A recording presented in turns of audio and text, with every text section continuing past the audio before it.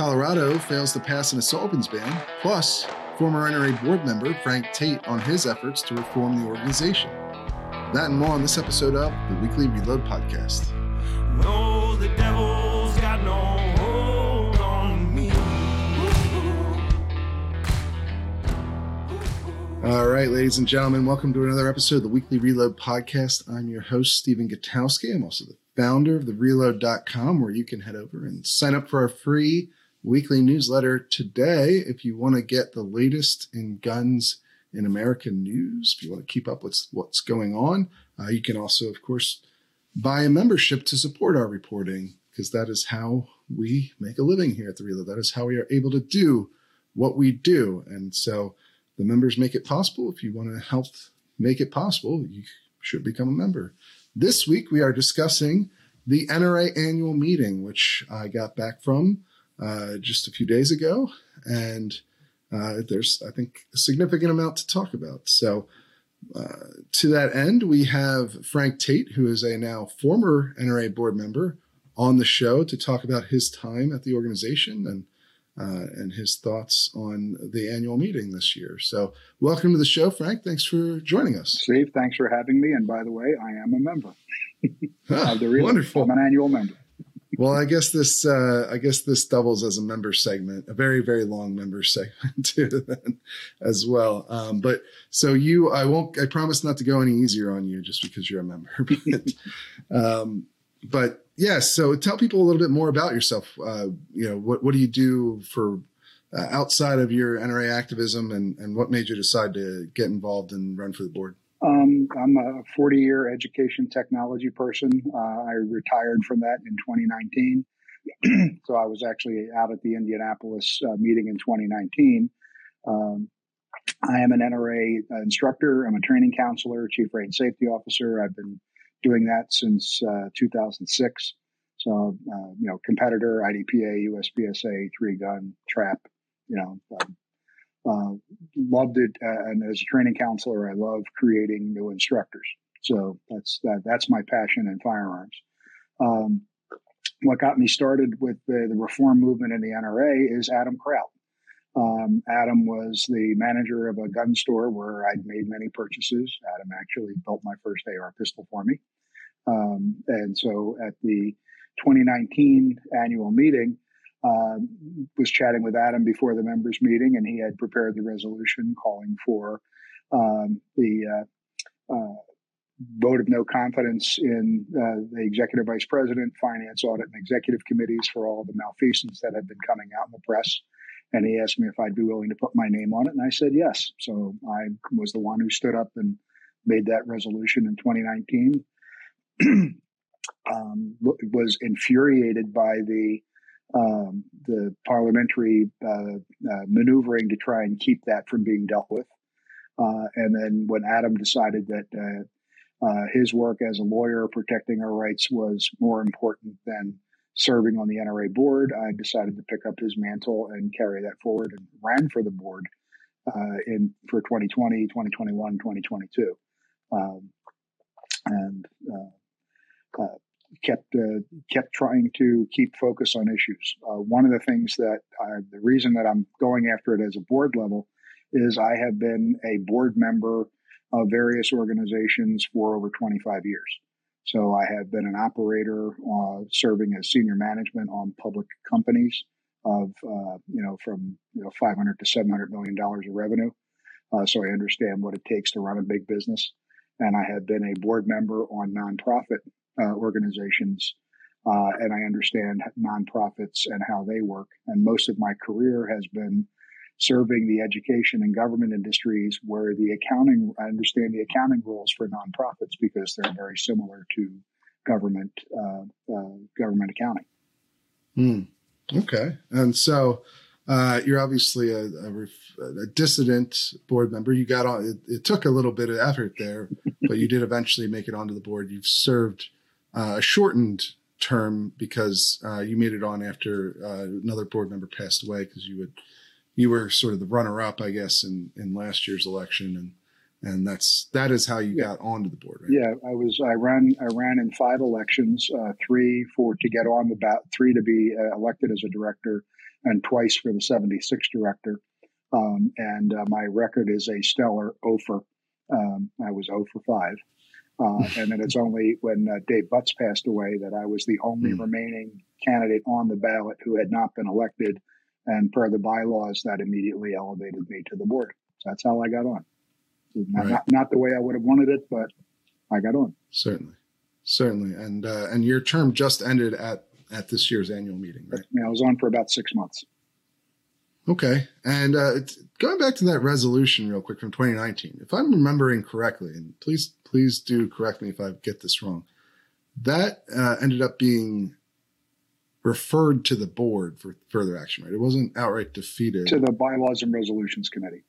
Right. And so they were supposed to determine, so basically the board was going to determine whether or not the board should resign. These large number of members of the board should resign. Is that the fair? The Bylaws and Resolution Committee, circular file. They never dealt. I don't have the minutes from that meeting when it was actually, I do have the minutes for that. I should go back and look. But I know that no further action was ever taken on it. Right. But it's this by parliamentary maneuvering, instead of voting up or down in that 2019 meeting, they had a third option where you could vote to refer this motion to the board. But essentially that meant that the board would decide whether or not the board was corrupt and should resign. Exactly. So I remember finding that very symbolic in a way, but infuriating is another word to describe it. Sure. So, we just got done with the annual meeting here once again in Indianapolis, which, of course, invites a lot of comparisons, I think. This year it's interesting because this year was significantly better attended than last year. And I think that is obviously a positive sign for the NRA as an organization. I think it was 66,000 in 2022. And this year it was somewhere around 77,000 was the attendance that they gave. And you could tell the difference in the building. It certainly felt like there were far more people in the exhibit hall, at the leadership forum, at the members meeting. It was definitely more of a resurgence for the NRA in terms of at least the annual meeting. And so, is that your feeling of the event as well? Yeah, I thought last year's members meeting was maybe 500 people. And it was, I'll call it low energy. This year, I think was similar energy, but maybe more like 700 people. There were still some members trying to push resolutions similar to in 2019, and I think their parliamentary knife is very, very sharp in terms of how they cut them off. Also, they did have the up and down votes on the resolutions this year, and they were soundly defeated. And I think that's is disappointing because I think a number of I'll call them the dissident group has given up and gone to support other organizations. They don't turn up anymore. Yes, I would say that maybe a third of the people present at the members meeting voted to. There were 2 resolutions.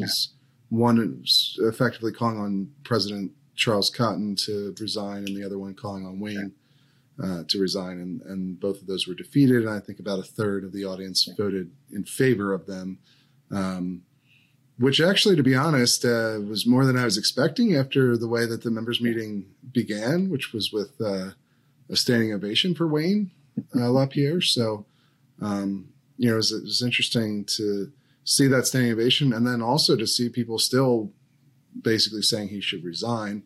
And you did still see a very similar breakdown to the 2019 meeting in the sense that most people who spoke for the resolution were regular NRA members, and most people who spoke against it were NRA board members. A lot of the same people actually that had spoken in 2019. So, that's an interesting dichotomy. Certainly the board has this entire time been very supportive of Wayne LaPierre and his leadership. And those who aren't or weren't are all completely gone now, including yourself, right? Phil Journey is also off the board now, wasn't renominated in part because the board controls who gets renominated, right? To a large extent. Yeah, and then Grant Hill as well. Yeah, and you also saw over the last 4 years, essentially any of the board members who spoke out publicly criticizing Wayne's use of private jets or luxury vacations and so forth were effectively removed from their committee assignments first and then not renominated and off the board. One minor adjustment to that, spoke out privately or publicly. So even if they tried to keep it just inside the board, that any perspective of disloyalty, you became what Marion Hammer called the enemy within and needed to be removed. So I think was it Jay Prince, who's a NRA board member. Yeah. He said a number of colorful things, as he does basically every year during the members' meeting whenever these topics come up. But I think he was a Prince, or it might have been Tom King, who accused the person who sponsored the resolution this year of basically being the same as Michael Bloomberg, which is a common refrain that you hear, and presumably that applies to you as well. How do you feel, about that criticism? That essentially the main critique that you'll hear from board members who support Wayne is that those like you who are critical of him or want to remove him are hurting the NRA, that you're doing the work of Michael Bloomberg or gun control advocates, that you're weakening the organization by doing this. How do you feel? How do you respond to those sorts of accusations? Iron sharpens iron.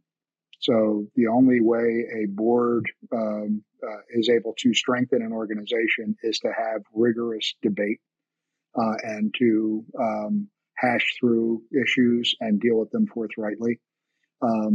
Suppression of comments, suppression of dissent, to me, is a sign of weakness. Because if you can't defend the position, you have to ostracize and eliminate those that have contrary views. To me, it's a sign of weakness. So, most of my career is mergers and acquisitions. It's evaluating companies, evaluating leadership teams, and looking for strength.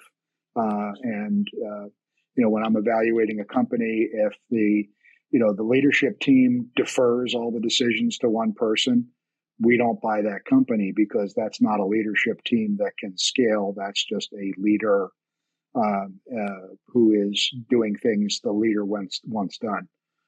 That's not a scalable, growing organization. And I think the track record of the NRA for the past 4 years mirrors that, because you have suppressed dissent. You have what's the right word for it? Institutionalized weakness in terms of a smaller and smaller group of people are supporting positions, and only people that support those positions are brought onto the board in terms of the nominating process. And those that try to come on as I don't refer to myself as a dissident. I refer to myself as an independent director. I bring an independent perspective. I've been a life member since '91. I've been a member since '79. I support the mission of the NRA and the association, but that just because I support the mission doesn't mean I need to support management. And I think that's what a true independent director does on a board, is that, do we have the right leaders in place? Do we have the right succession plan in place?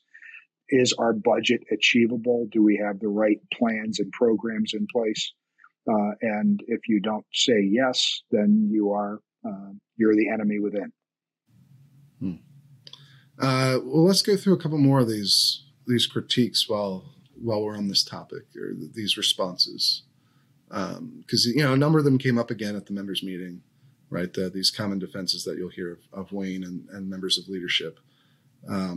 One being essentially that Wayne LaPierre has done a lot for the NRA and to protect the Second Amendment, and his name being on the fundraising letters brings in so much money for the NRA that he effectively deserves the salary that he gets paid in terms of because he makes more than $2 million a year, right? And that's been a point of criticism before, but I think there was one board member said that as a percentage of the group's revenue, he's making less than other gun rights groups leaders. I guess because the NRA's revenue is so large, obviously, compared to other groups. And additionally, some of these things that he does, like using private jets commonly, or any number of other expenses that get run through the NRA, mosquito treatments for his house, different car rentals, that sort of thing, are necessary because of the unique safety concerns that he has, because he's been swatted a number of times. He's been, there's obviously, he gets death threats constantly.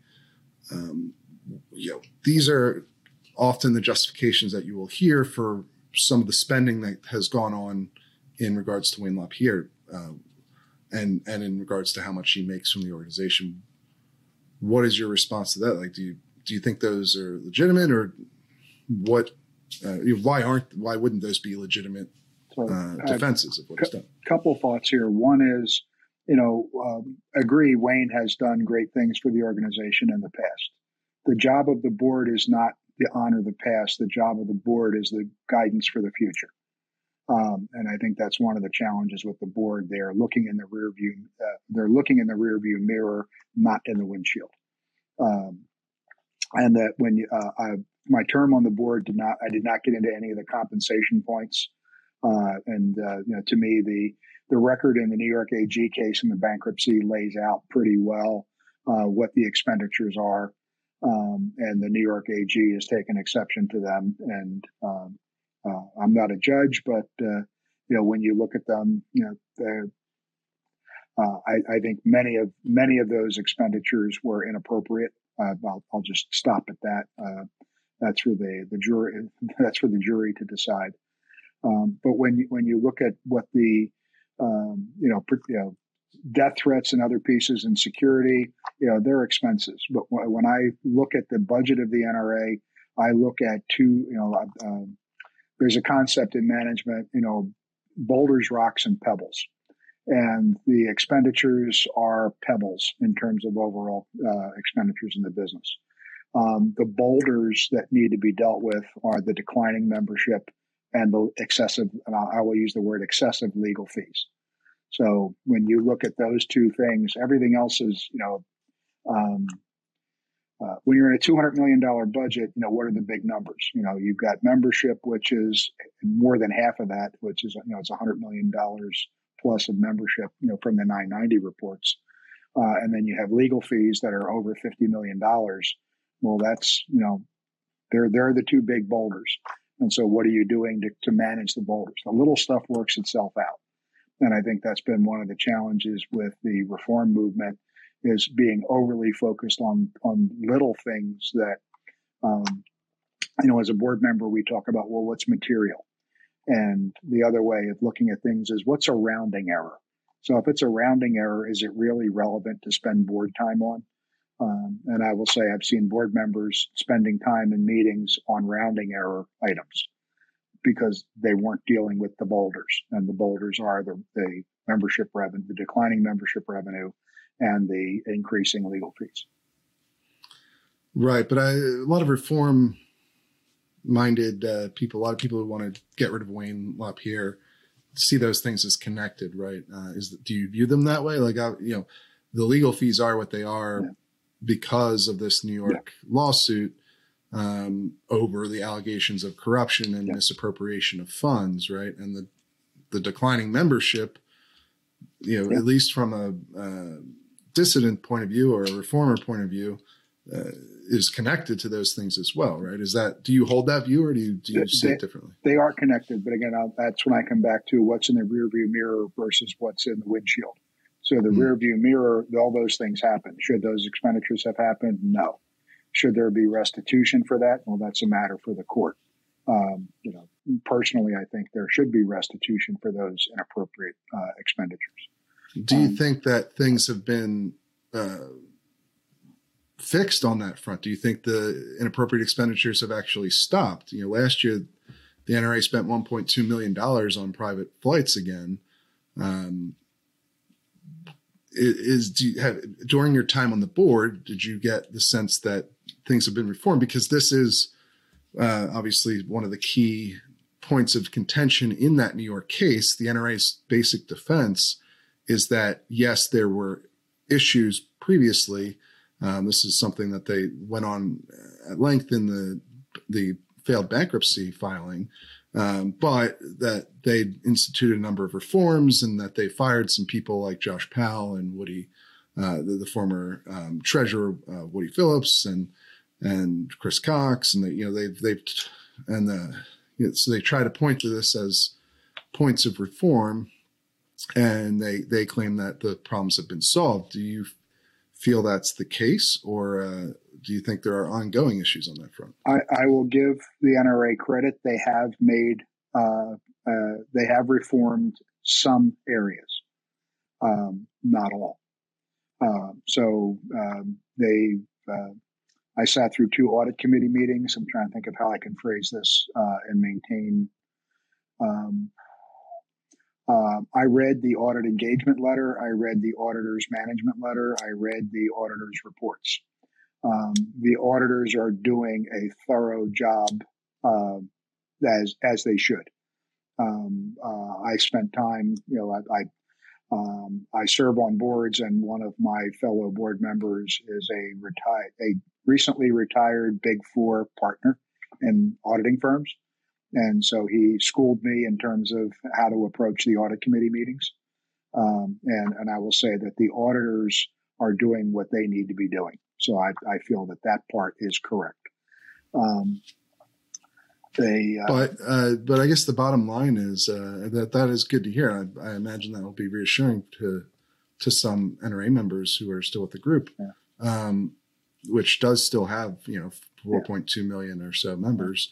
But I guess the bottom line is, in your view, it does sound like perhaps you think the organization could go on if it made some reforms to how it operates under the same leadership, and things will be able to be corrected. Is that true? It's better. It's not right yet. Okay. So one of the things that all the other boards that I'm on have a clear, consistent, either what you call it a delegation of authority or a grant of authority document that spells out who can make what decisions when. What does the board have to approve by bylaws? What can the board approve by dollar amounts? Things like contract approvals, signatures. Where does the board need to be informed of things? Down to individual manager levels for expenditures. The documentation for that is scattered through multiple documents, and it's incomplete. To me, it is incomplete. And so the auditors can only audit to what documentation they have. So I had recommended multiple times that the NRA needed to adopt a structure like that, where it was clear that employees knew what the rules were, management knows what the rules are, board members know what the rules are. And I think that's one of the gaps, is that because these rules are scattered through all these documents, that board members don't know what's appropriate. They only know what they're told. And I think that's that's a major issue that needs to be cleaned up. There's going to be a chief compliance officer brought to the members for approval in the 2024 election, where the NRA needs a new officer who is the chief compliance officer, who is responsible to make sure everything is being done correctly. Because it's interesting, one thing that I think is a big question is whether or not the NRA can be reformed under current leadership, or obviously that their argument in court is that it has been reformed and is operating better and doesn't have the same issues. But Wayne LaPierre is at the center of most of these allegations of misuse of funds, and he's only gotten more powerful inside the NRA since then. As far as I could tell, he took the agency into the entire group into bankruptcy effectively on his own. He had to go to the board after the fact to get emergency approval. Board members didn't find out until it broke in the news that happened. And then even just recently, they gave Wayne LaPierre the power to sell off the gun collection that they have at will without board approval. So that's one where I dug deep into that one. So just to be clear, the NRA by law has to honor any donor restrictions. So items that were donated as you can't sell it, it has to be in the museum, that has to be honored. Items that were donated without restriction, the NRA has the ability to sell. And that items that were donated prior to 2001 are considered unrestricted. The bylaw change that was done streamlined the process because it used to be that the collection committee had to approve a sale. Then it had to go to the finance committee to approve a sale to then be able to be executed by management. And so the bylaw change streamlined that process, but the only firearms that are able to be sold are those that were donated with a open, you can sell it. If you display it, sell it, do whatever you want with it, it's now an asset for the NRA to benefit the NRA. What I've seen most people do is actually donate it to the foundation, and the NRA cannot sell foundation assets for the benefit of the NRA. The assets to the foundation. Although isn't there a lawsuit over that as well? There is. That's the DC lawsuit, which is the Attorney General in DC is claiming that the NRA was. I'll just use, these are my words, may not be legally accurate, misappropriating funds from the foundation for the benefit of core NRA. Mm-hmm. Right. So that's another active lawsuit against them. Yes. But that is interesting information. So just so everyone's clear, because this was something that people talked a lot about when it first came out. Who has the power to, obviously, look, it's a private collection. Yeah. So the NRA could always sell off and has always sold off some guns that are donated to it, if they're not particularly, worthy of being in the museum or something like that. They have the ability to sell them off and raise funds to complete their mission. I don't think that's particularly controversial. But the thing that was controversial is that it went from being something that had to be board approved to something that Wayne could do, or, not him personally, but his office, the executive vice president, could do without getting approval from the board. Is that what happened? Yeah, that is only for those assets that do not have donor restrictions. Okay, so he can't sell ones that someone says, correct. All right, I'm giving this to you with the stipulation that you have to display it in the museum. So some of the more famous guns that the NRA has, I'll give you an example. Can't be sold. I looked specifically at the bequest of the Peterson collection, which is one of the more famous collections, and that bequest is very, very clear that those firearms are to be displayed as part of the museum and may never be sold or transferred. And so that was part of the. Now I think I'm okay here. That was actually part of the audit to validate that the NRA was in compliance with the restrictions, they are in compliance with the restrictions on donated firearms. That was a specific item addressed in the audit. Okay. Well, that's good to have the full details on that. I mean, this is kind of an aside. I still think it shows the basic point that Wayne has still gotten more power, not less power, as time has gone along. Yes. Since 2019. Mm-hmm. Now but your main point here is that you're less concerned about, a yacht trip that Wayne took in 2016 or something, and then you are about the loss of 1 million members of the last 4 years, or the ballooning legal costs to the point where it's now the top line item, top single line item in the NRA's budget is legal fees for the administration. Yeah, other than fundraising costs, yes. Right. Yeah. So, and that, at least according to their own, the annual meeting, the annual reports that they put out. And so I'll say part of it is because of the lawsuits, the courts are going to deal with the past expenditures. And as the board is unwilling to make any changes in leadership. And that the only way that you can make a change in leadership, it takes if I remember correctly, it's a 3/4 vote of the board.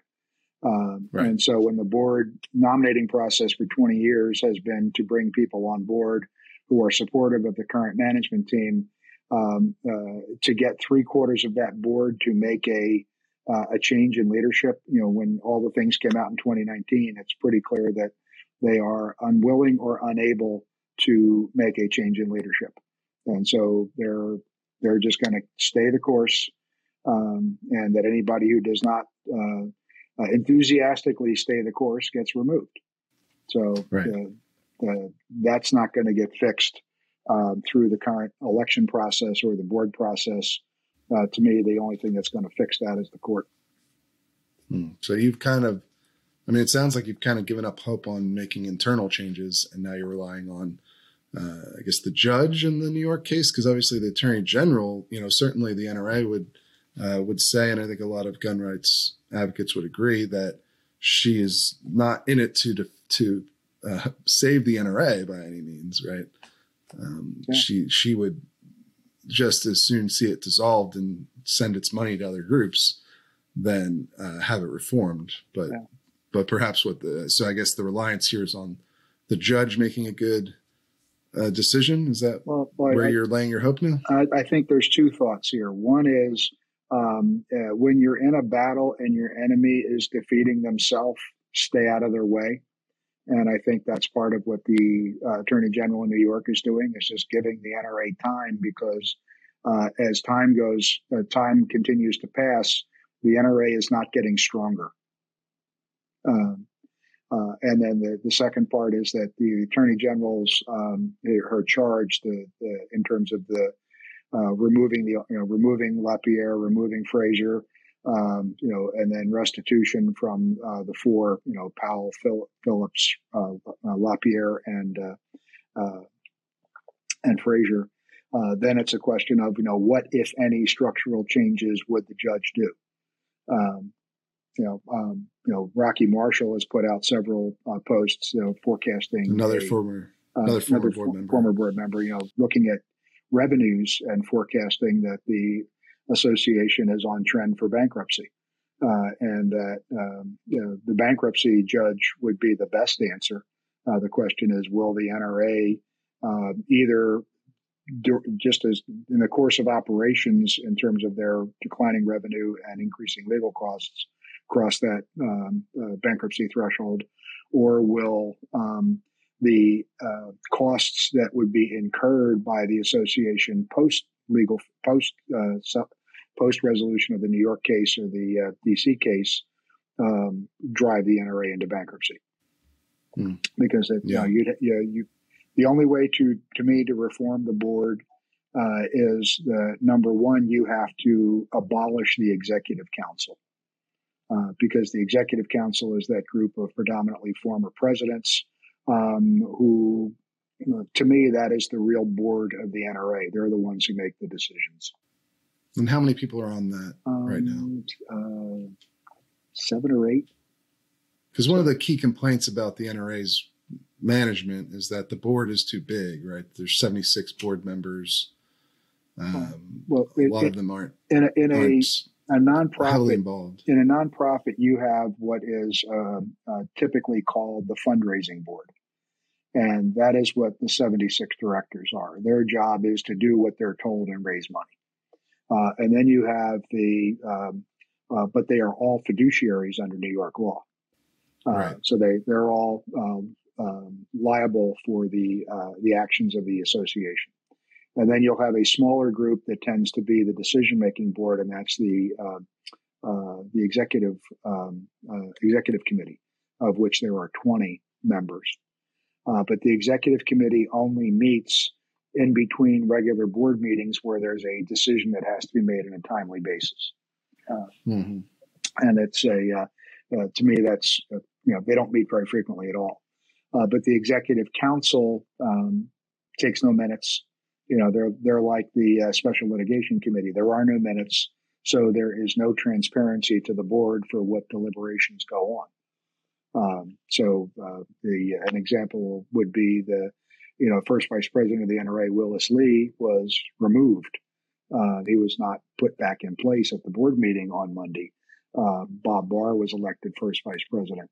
And part of that came from the resolution to extend Charles Cotton another year came from the Special Litigation Committee. And then that was then endorsed by the Executive Council in its communication to the board. And so that was okay, we're doing this. And then, throughout the board meeting and the committee meetings last week, Willis Lee went from being first vice president to not being an officer. Right. And which is very unusual too. It's very unusual. And again, that's I'll say a lack of transparency. I think, Willis posted on Facebook that, the nominating committee report was slipped under his door. And so he found out he was out as first vice president by a note that was shared with all board members being slipped under his door. That's a common thing too. The whole slipping under the door, the ballot stuff. Like that's another thing that happens commonly at these meetings, right? Well, that's where there's a small group of people that make a decision and then they communicate the decision to the board and the board is expected to approve it. Yeah, it's sort of something out of a movie, but that's how it actually operates. Yeah, and that dissent is not even debate is not. It's rubber stamp, rubber stamp, rubber stamp. So to me, the board does not operate as a board in terms of governing the association.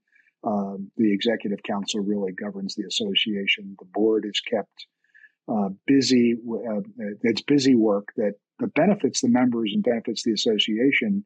But it keeps them away from any of the true governing of the association. Interesting. And so, you mentioned this fiduciary responsibility, and this is something that always fascinates me about people who are joining the board now, because obviously there's been all these significant legal issues with the NRA, and it's become fairly clear that your average NRA board member on their own isn't going to have much impact on how decisions are made there. Certainly not if you're against what the rest of the board wants to do, but you're still going to be responsible for those decisions. At the very least, if you do nothing to, make your objections known, which very few people. That's probably been maybe a dozen board members have publicly done something to show dissent through votes or trying to intervene in the bankruptcy or public comments or so forth. And the rest of them, even if they don't necessarily agree, it does seem like there's a lot of specialization on the board where they're really just concerned about whatever committee they happen to be on. You get a lot of like sports shooters, professional shooters will join the NRA board and they're really there just to focus on whatever their sports shooting category is. And it's unclear to me if they understand the fiduciary responsibilities that they have, especially given that the NRA has in the past lost its directors and officers insurance, which, covers you in the situation where you might get sued over a decision that you were part of making. And I'm interested in your personal calculation when you decided to take that position on the board, because other people have declined. Kraut, who you brought up earlier, now works at the Second Amendment Foundation. He declined when his opportunity came. He had previously run for the board, but he declined to go on the board when people were forced off or resigned or what have you. And so I'm interested in why you thought it was like, what went into your personal calculus on joining this board, where you're going to have fiduciary responsibility for decisions made and you don't agree with a lot of the decisions that they've been making. So a couple things. One is prophylactically, I secured individual liability insurance for what I may have been exposed for serving on a nonprofit board. So I rule one is always don't become victim number two. So protect myself. When I consulted with my counsel to join the board, his recommendation was don't. But I ran for the board for 3 years. I felt I had an obligation to those who voted to sign petitions to get me on the ballot and voted for me when I was on the ballot, or even wrote me in when I was not. That I had an obligation to follow through on what I said I was running for. So I did that, and in consultation with my counsel, it was okay. Well, look at what you can, but make sure you're protected. So I made visits to headquarters and I read documents. My first visit to headquarters, I read a little over 2.5 feet of paper to go through and check things. So I read the directors and officers policy. I mean, I had to go to headquarters. I could read it in paper. I could have no electronic devices with me to do it. The only thing that I was allowed to have was my handy dandy little notebook here. And I took notes on paper, but I was an accountant back in '74 when we were doing things on handwritten ledgers. So I'm okay writing stuff in handwritten ledgers. But I looked at the DNO policy, and the DNO policy I felt adequately protected me for my service on the board. Okay. The other thing is that has been something of a point of contention as well ever since they lost the previous one. Lloyd's of London dropped it. But there was a lot of uncertainty about exactly what was put in place after that. I will say, if I had been elected to the 76th director position last year, I would have had a different opinion. But because I was coming on while insurance was in full coverage, there was no change in policy. That for the policy that I was covered under, that I felt that there was coverage for me, but backed up by what I had. Because when you look at the coverage and you divide it by 76 directors, there's not a whole lot of coverage for an individual director, and so. I'll say I had almost as much personal DNO coverage as the association has for all 76 directors. So I wanted to protect myself. Right. And, I remember a former board member who resigned back in 2019 after the big internal fight started. The way he put it to me, was that it's like serving on a symbolic board. Yeah. In that you don't have any real power as one of 76, but you carry all of the responsibility of serving on a real board. I guess it's exactly accurate. And as coming on as an interim, I did not have the benefit of going through board orientation that new board members get. And so this was one, again, reaching out to counsel. I said, okay, if I'm a new board member in New York Corporation, what should I do?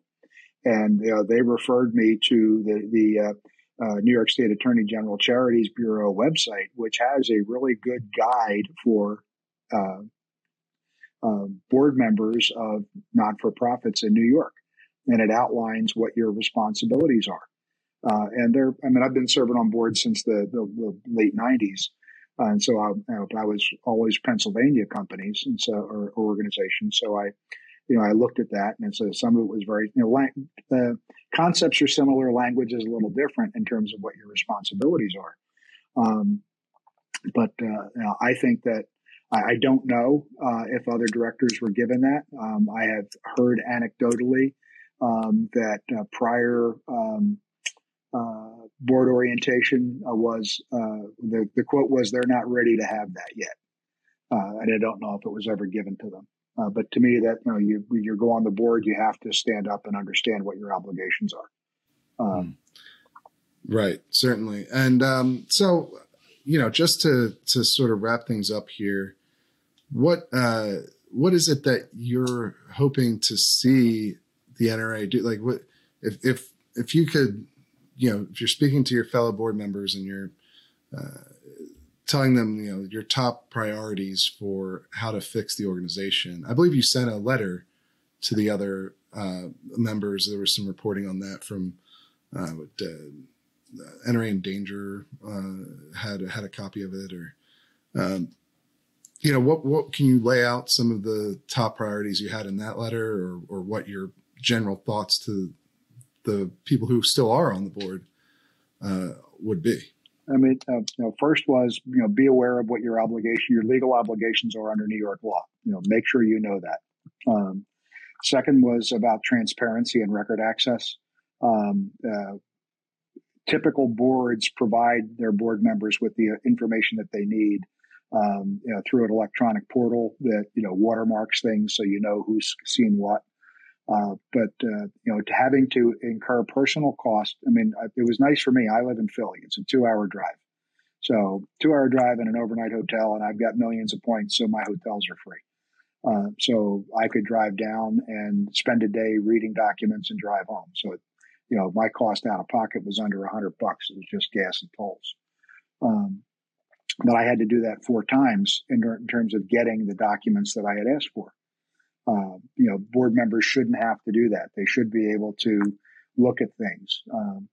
And then on the financial side, trend analysis. You need to look at, as a board, need to look at trends, see what's going on. And to me, the declining membership revenue is extremely troubling. And that's gone down. Obviously we published an internal budget report a little while back for last year. Yeah. That was really bad. And the numbers in the annual report that they give out publicly at the meeting are, back up that what was in the report that we published. Although the one they give out at the meeting covers things up a little bit, or, it's a different picture because it includes the foundation and some of the other nonprofits that the NRA. And I think that's one of the challenges is that those. But it's continued to go down, right? Just real quick, since the 2022, revenue is still declining. It is down month. It's down month over month. It's lower because their budget was calling for a big increase. Sort of.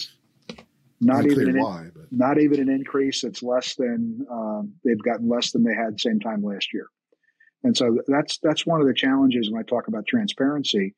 You have all these sub entities that are separate corporations, but the information presented to the board is presented consolidated, and there's the strength of the assets of the foundation and the other entities like the Civil Rights Defense Fund. That when you roll it all up, it looks great, but when you pull it apart. All the sub-entities are nice and solid, but when you look at the core of the NRA, and that is what the board is the core NRA board. The membership organization.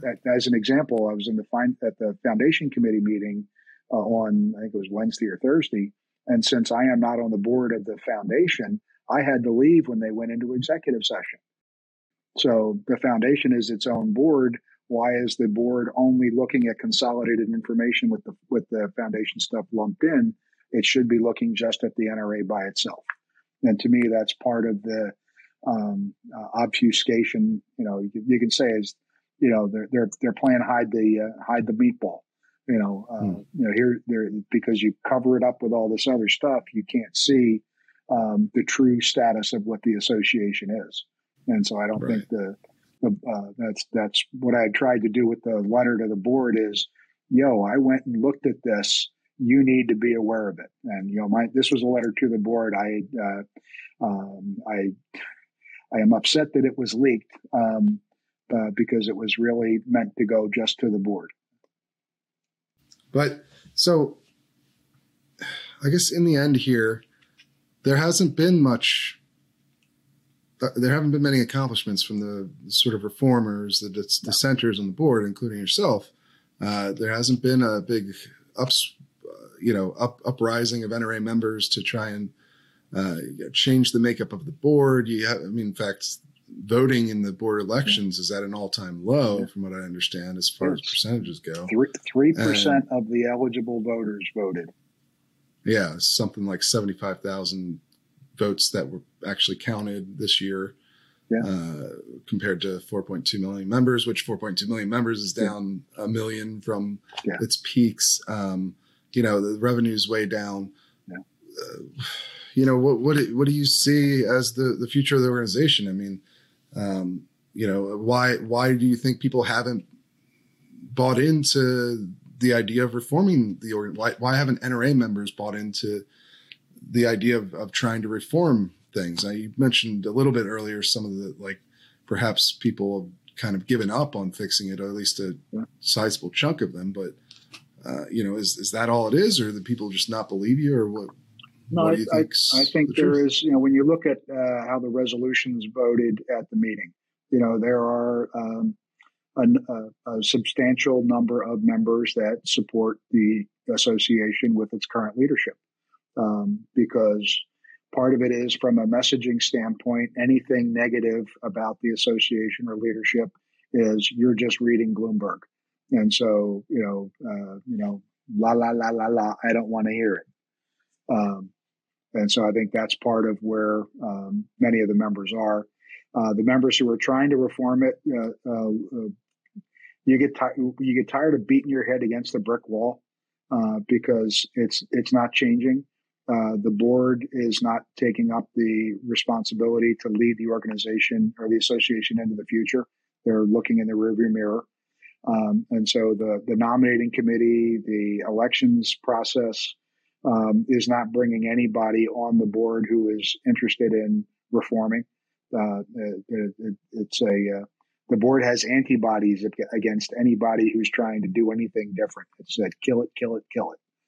And people get tired of being told they're a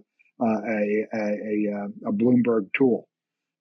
They're trying to do the right thing, and it's like, well, if you're not interested in getting it, I will take my energy elsewhere.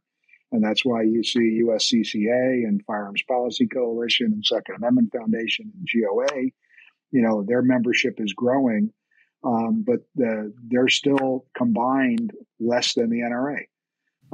Much less. Yes. I would say we need a strong NRA that is leading the fight. The challenges, as the revenues have declined, the resources have been constrained, and the NRA is capable of doing less and less because it has less people to do. And they're celebrating that, yes, we accomplished this less, we accomplished these things, but it's less than we used to. And without a clear perspective of, your trend and trajectory is down. At some point, it reaches an unsustainable level. So, when you're, I think I can phrase it this way.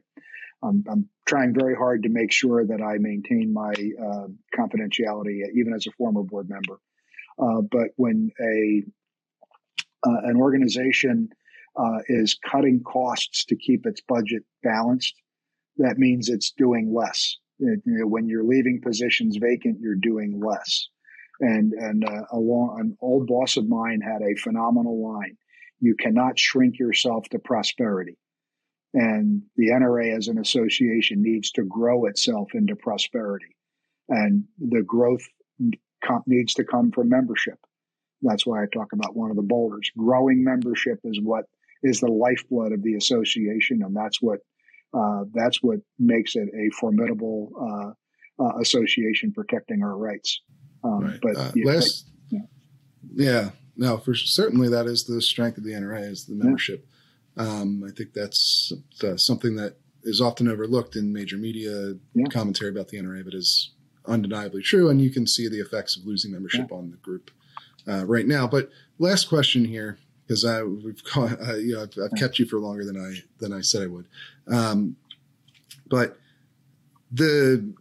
as we mentioned earlier, the vote count was very low, and the basis there is one other way to get on the board, as you have practiced yourself. It's difficult. It's the vast majority of board members get on there by going through the nominating committee, which is controlled, of course, by the board. But you can get on by petition, and the threshold for getting on the ballot by petition is a percentage of the votes cast, right? And now that there are so few votes being cast, the threshold is fairly low. It's a couple hundred signatures from 378. So do you plan to run again? And if not, do you see plans to try and reinvigorate this sort of internal reform movement through having a lot of people run under that, this lower bar? Personally, I am not going to run again. Part of it is I've spent 4 years trying to do it, and I look at where things are, and do not believe that I could affect the change that needs to be affected through the petition process. The petition process would need to put at least 15 new board members beyond what the nominating committee does on the board for 3 consecutive years to have enough people to override the I'll call it the established I'm not going to leadership. The established leadership. And even if they do, again, they're only at that outside fundraising board level. They don't get at that 20-person executive committee, because there would be until there's enough votes on the board to get people on the executive committee. Again, you need a majority of the board to do that. So you're going to need 38 board members working for reform to start to even affect the executive committee. Yeah, I think that math adds up. Yeah. And it does seem like a pretty bleak outlook for any internal reformers, anyone who wants to, remove Wayne LaPierre, essentially. Yeah. There's just not a lot of... The other one, I'm going to be blunt. Removing Wayne LaPierre is not going to change anything, because it's a systemic issue, and it's the executive council that really controls things. Wayne is executing what he does. So if Wayne is removed by the court and there's no other structural change made, nothing is going to change, because the executive council will put somebody in there who is going to execute what they want. All right. Well, thank you so much for taking the time to share your thoughts and point of view on your time at the NRA and the state of the organization.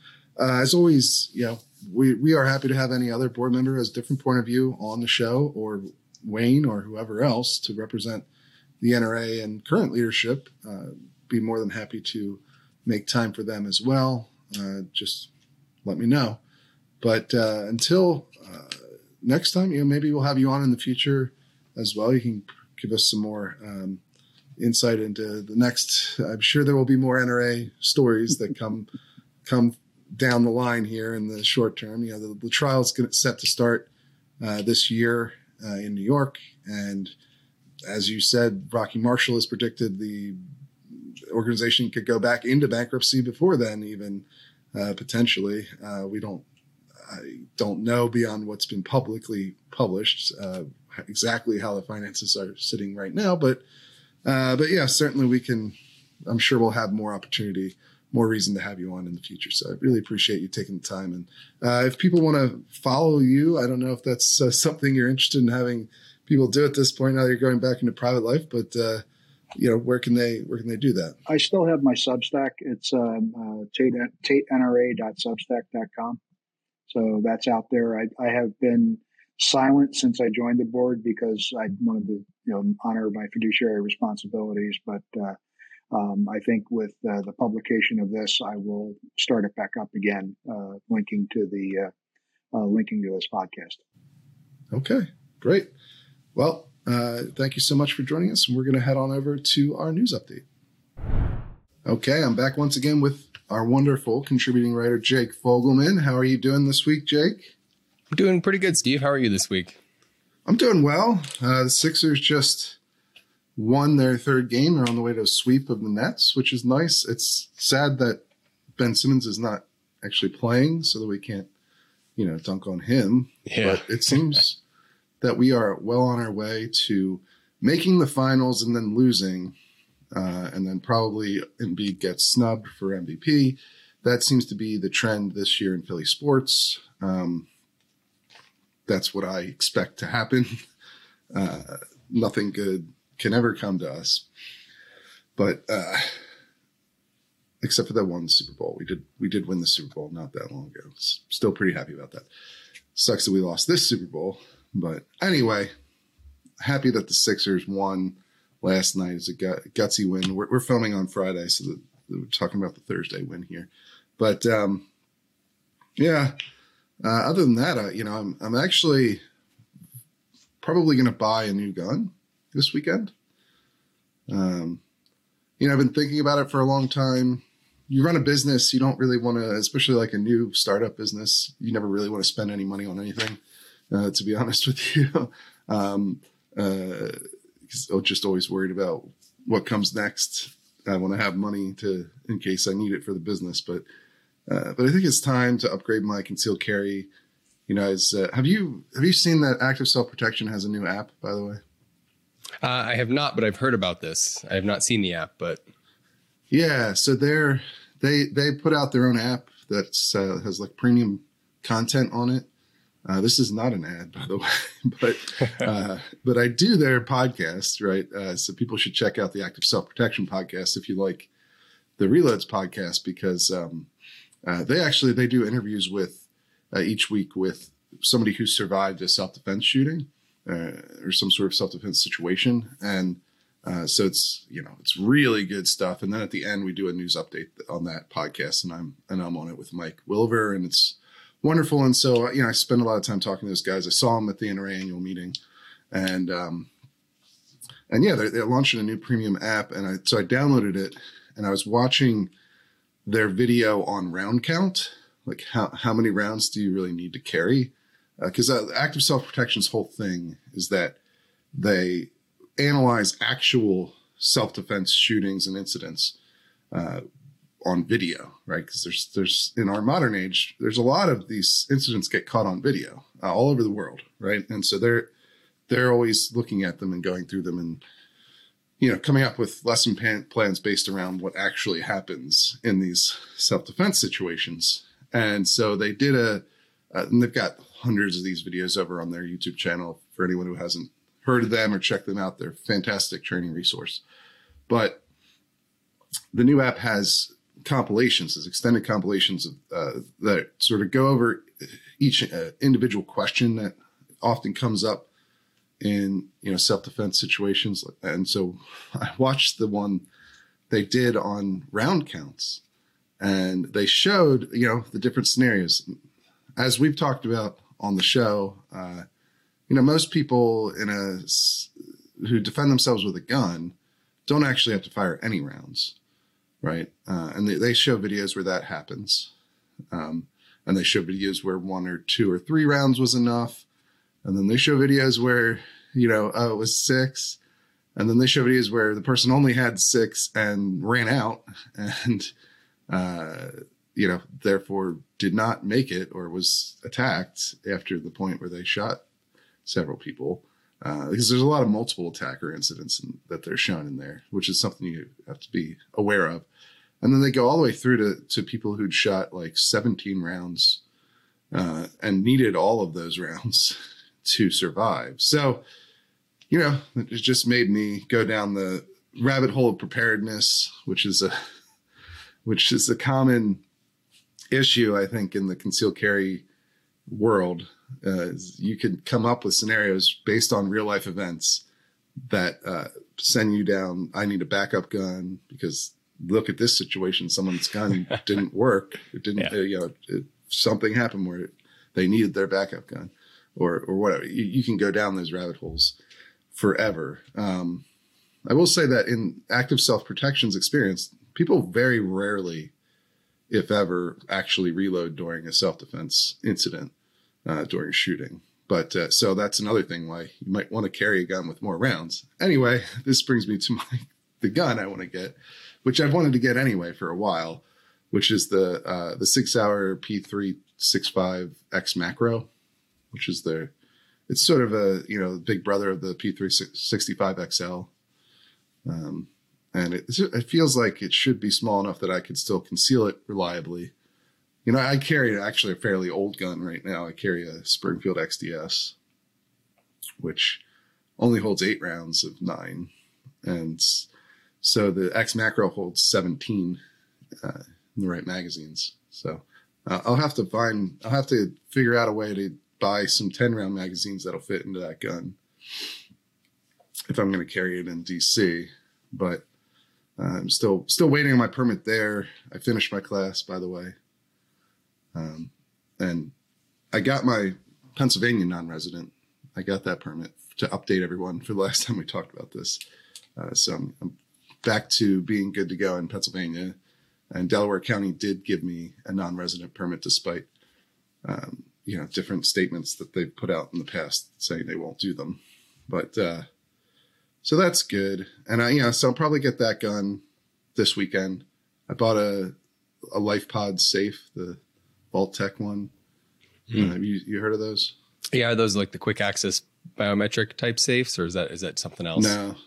No, it's just an electronic safe that you see it a lot with like gun tubers, and Colion Noir has a version of it, like a customized version, and and then Lena Mikulek, who has the pro shooter, she just put out a line with SIG. Did you see that? The 6 Hour Rose. I have not seen that. No, it's just the P365 line, but it's sort of cosmetically done to be more appealing to women. I think it's one of the things I like about that line, actually, and my girlfriend really likes it. So she might actually end up with one. Is that the guns aren't really, they're the best guns that SIG has for concealed carry, frankly, the 365 line. And so they're not really any different. They didn't make, and they're not painted pink or whatever, which is the typical lady gun thing that the industry does. So it's a little more sophisticated, I think, than previous attempts to appeal to women. Not that there's anything wrong with a pink gun or whatever, but this is a little more. It's a different style than that, and it comes with one of these Vault-Tec LifePods as part of the package. So don't tell Colion or Lena, but I bought just the regular one because it's cheaper. It's like under $100 to get one of those safes. So it seems like a decent deal. It's a nice little travel safe. So I'm looking forward to upgrading my whole concealed carry experience here, I guess, this weekend. What about you? Yeah. Do anything?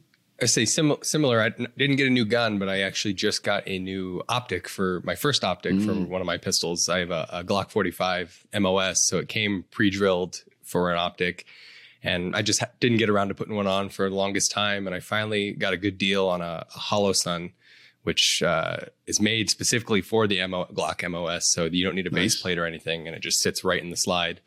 And I finally took it to the range last weekend and put a few hundred rounds through it, got it sighted in, and I love it.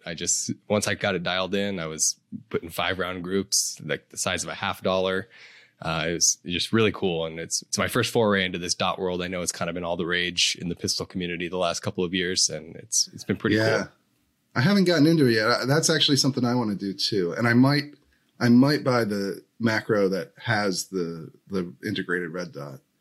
I think it's about $1,000 at the store near me, which is not, I think that's about what you might expect buying them separately. So pre-installed from the factory, getting that would be pretty nice. Well, I'll have to see which one I actually go with. I'll probably go to all of the gun stores first to make sure that I get the best deal. But yeah, no, I might do that. I might switch to red dot as well. Well, we'll see. Obviously, it makes it a little bit more bulkier to carry, but right. Yeah, this isn't my carry gun. I just use this as a range. Maybe there's nothing that says I won't carry this at some point, but at least for now, it was just to see how I like shooting it and if I can find the dot and all that sort of stuff. Right. Yeah. I mean, I really should put a dot on my 320X5, which, by the way, I used for IDPA a couple of weeks back. I have to have there was a member who, Cody Claxton, is a Reload member, and he invited me to do some IDPA just to, get out and do some competitive shooting, experience it. It was a lot of fun. And I used my 320X5, which performed great. And I thought I should probably put a red dot on this. Now it's the old cut, I guess. It's one of the growing pains things for the industry. I think the last 5 years or so is a lot of these companies that started offering cuts into the gun from the factory started doing it with their own proprietary cuts. And so you could only fit their gun, or you had to get the plate, or it's a terrible thing. But I think it's become more standardized now. If I'm not totally up on red dot tech, so please don't flame me, but in the comments. But yeah, I think it's become a little bit simpler now for people to just, you get this gun, the cut's pretty standard. You can put a bunch of different aftermarket, hollow sun or whatever else if you want, or you can use a SIG, or you could use Vortex or whoever, and it's not as stupidly complicated anymore. But yeah, so I had initially been pretty skeptical about buying, like, why are these things so expensive for basically a laser that points at a piece of glass? But I was educated on that pretty quick when I bought a cheap one, and it didn't fit. And obviously, there's certainly some legitimacy to charging more for these, because they have to survive the recoil impulse of your gun firing all the time, or being dropped, or being knocked around, or whatever. So it did start to make more sense to me after I tried them out myself. So, but yeah, I think I might go with a red dot either. Maybe I'll try it out on the 321st and then move to my carry gun. But I don't know. We'll see. We'll see how it goes. But keep us updated on how yours is performing. I mean, it sounds like it's going great. So yeah, far. we'll do. I'm definitely excited for now. Yeah. Well, all right. Well, let's get into the news of the week. I think we're going to try something a little bit new, a little different this time. We're going to go through some of the headlines that we put into our weekly newsletter. Jake, you got some of those for us. What are we hearing this week outside? Sure. So outside of the reload, we have the Michigan State Legislature just officially passed a red flag bill, and they sent it to Governor Gretchen Whitmer's desk. That comes out of the Detroit Free Press. We have Washington State passing their assault weapon ban, which makes them the 10th state to have an assault weapon ban. That's also awaiting signature from their governor. Yeah, that's a pretty significant one, right? You're seeing sort of some of the momentum, and I think we'll talk a little bit more about this in our main news segment of this week. But Washington pushing forward on their assault weapons ban. That's the third state since last year to do it, and really there was a 20-year gap between the first round of assault weapons bans and these new ones. So that's an interesting trend. But it's definitely a big deal. Then we have a federal court ruling out of D.C. where a judge denied a request for an injunction against the district's large capacity magazine ban after the judge said that they were not protected by the Second Amendment. That comes from Bearing Arms. Yeah, that's another one. We've seen that happen before as well. With I forget where it was, but there was another, basically the same exact logic, which is essentially that. Although this one, I think, threw in the idea that the magazine capacity limits are necessary to make sure that police have better firepower than civilians, which that's saying the quiet part out loud sort of thing. Right. I feel like. Yeah. So the state needs to be able to shoot you better. It's essentially that logic. Yeah. Okay. Boy, I don't know that that's going to stand up on appeal, but okay. Right. And then lastly, we have a federal appeals court denying a injunction request for Illinois' assault weapon ban. So this is just one of the many lawsuits against Illinois' state assault weapon ban. But this one was an appeal of a previous denial up to the Seventh Circuit. And the Seventh Circuit also denied a request to stay that ban while the litigation goes on. Could you say that again? Would they So a district court ruling previously denied an injunction request against that. The plaintiffs appealed that up to the Seventh Circuit, and now the Seventh Circuit has also denied a request to stay that ban. And that comes from a local Fox station. Right. So the federal side of the suits against the Illinois assault weapons ban have not gone as well as the state side. That's right. Because the state side's been successful to this point. It's actually similar to what's happening in Oregon, right, with their new permit to purchase and magazine limits, where the federal judge was willing to was not willing to block those, but the state judge was. And so we've seen the same thing now in Illinois. Of course, this is another one that's ripe for potential quick action up to the Supreme Court. Now, quick is a relative term when you're talking about the federal courts, but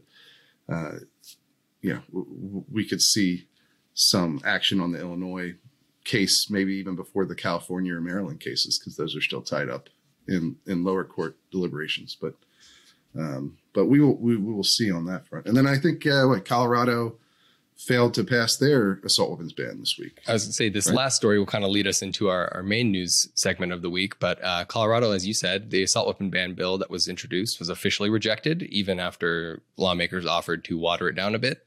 That comes to us from the Colorado Sun. But that's definitely a big step because Colorado is a triple blue state and they've made gun control a really big priority this session. And yet in the very first committee hearing, this assault weapon ban bill was given the axe. Yeah. And you wrote a whole members piece on this about what it potentially means for this sort of resurgence of assault weapons bans. We talked about this a little bit in the past. Where, I think I had a piece initially like last year saying that assault weapons bans, the era of them is over. And that was based on, the polling has been going in the opposite direction. It's been trending against assault weapons bans in the vast majority of polls out there. I think the YouGov poll is sort of the one big outlier where they're still finding like 60% plus support. But basically every other major pollster has found a decrease in support to the point where now the latest polling, which is still, they don't do these polls every week or whatever, like you see with approval pollings, but it's actually turned against assault weapons bans on the national scale, at least.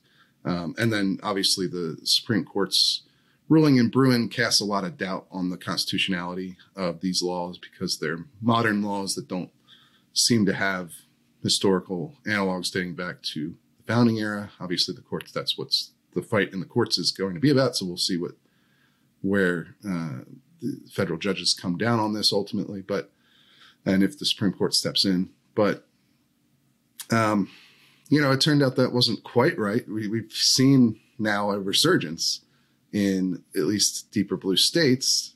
As we just mentioned there, Washington follows Illinois, which followed Delaware in adopting state level bans.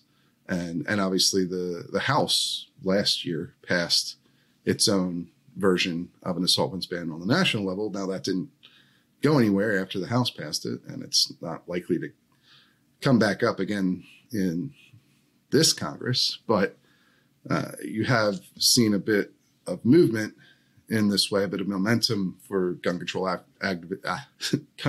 advocates who want to ban AR-15s and AK-47s and other guns that are affected by these laws.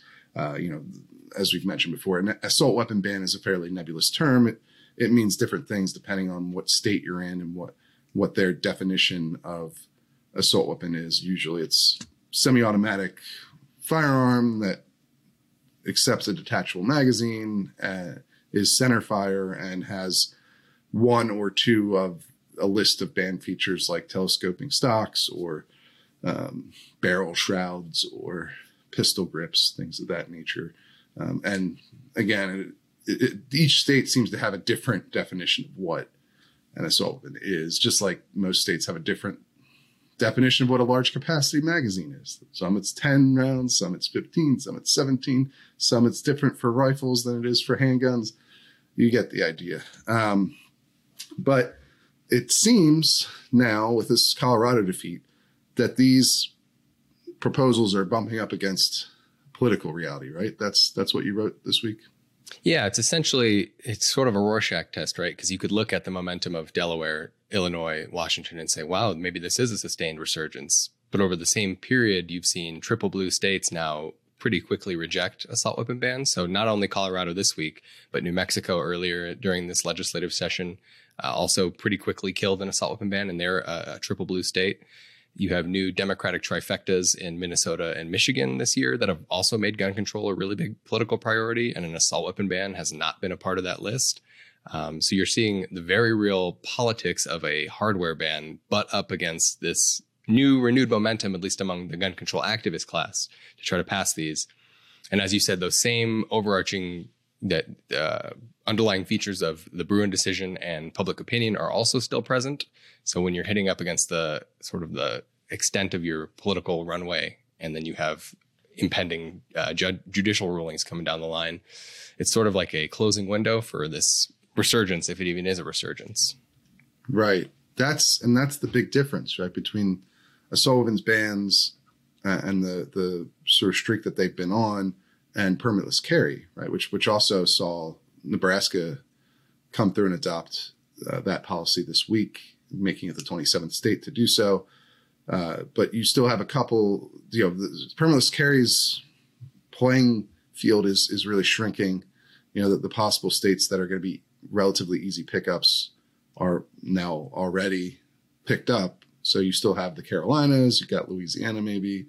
You have states where they've passed these laws or they're controlled by Republicans, where you could see this still happening, but that's not a lot of states left that are likely to go that direction.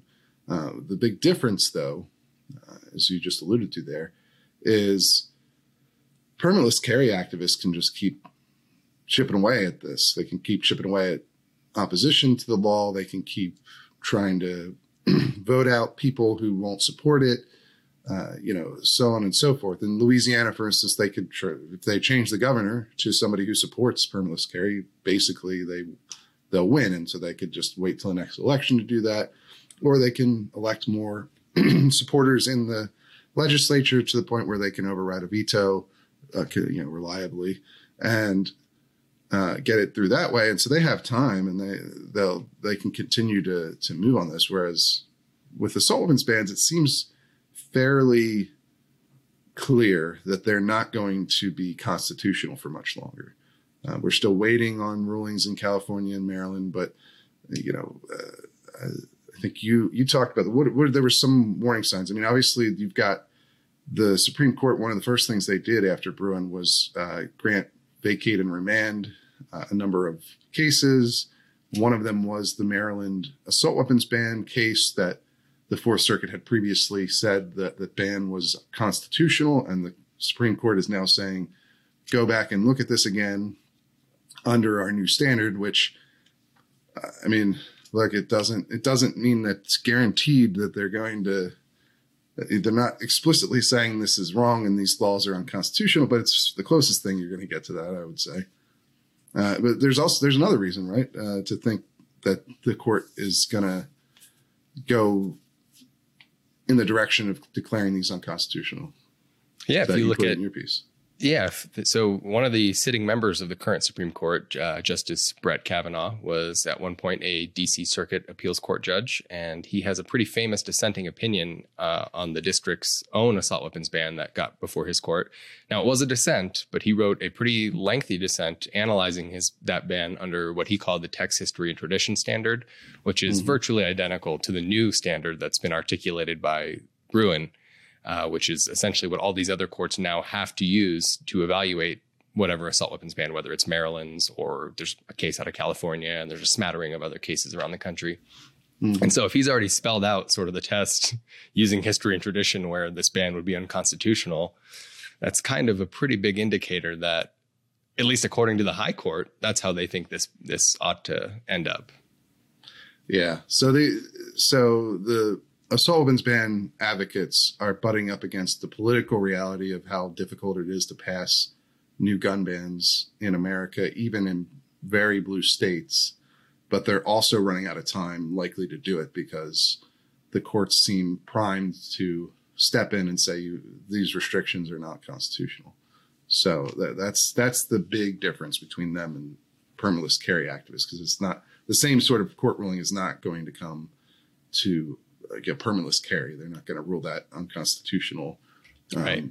And so, that's the big dichotomy, I think. And that's people should read your piece if they want to get an even deeper look at that and understand the issue a little bit better. But that's all we got time for this week. I know we actually went pretty long because the main interview was very long, but I think we covered a lot of important things. And hopefully you guys will come back again next week. If you like what we do here at The Reload, please share this podcast rate it on whatever podcasting app you're listening to it on.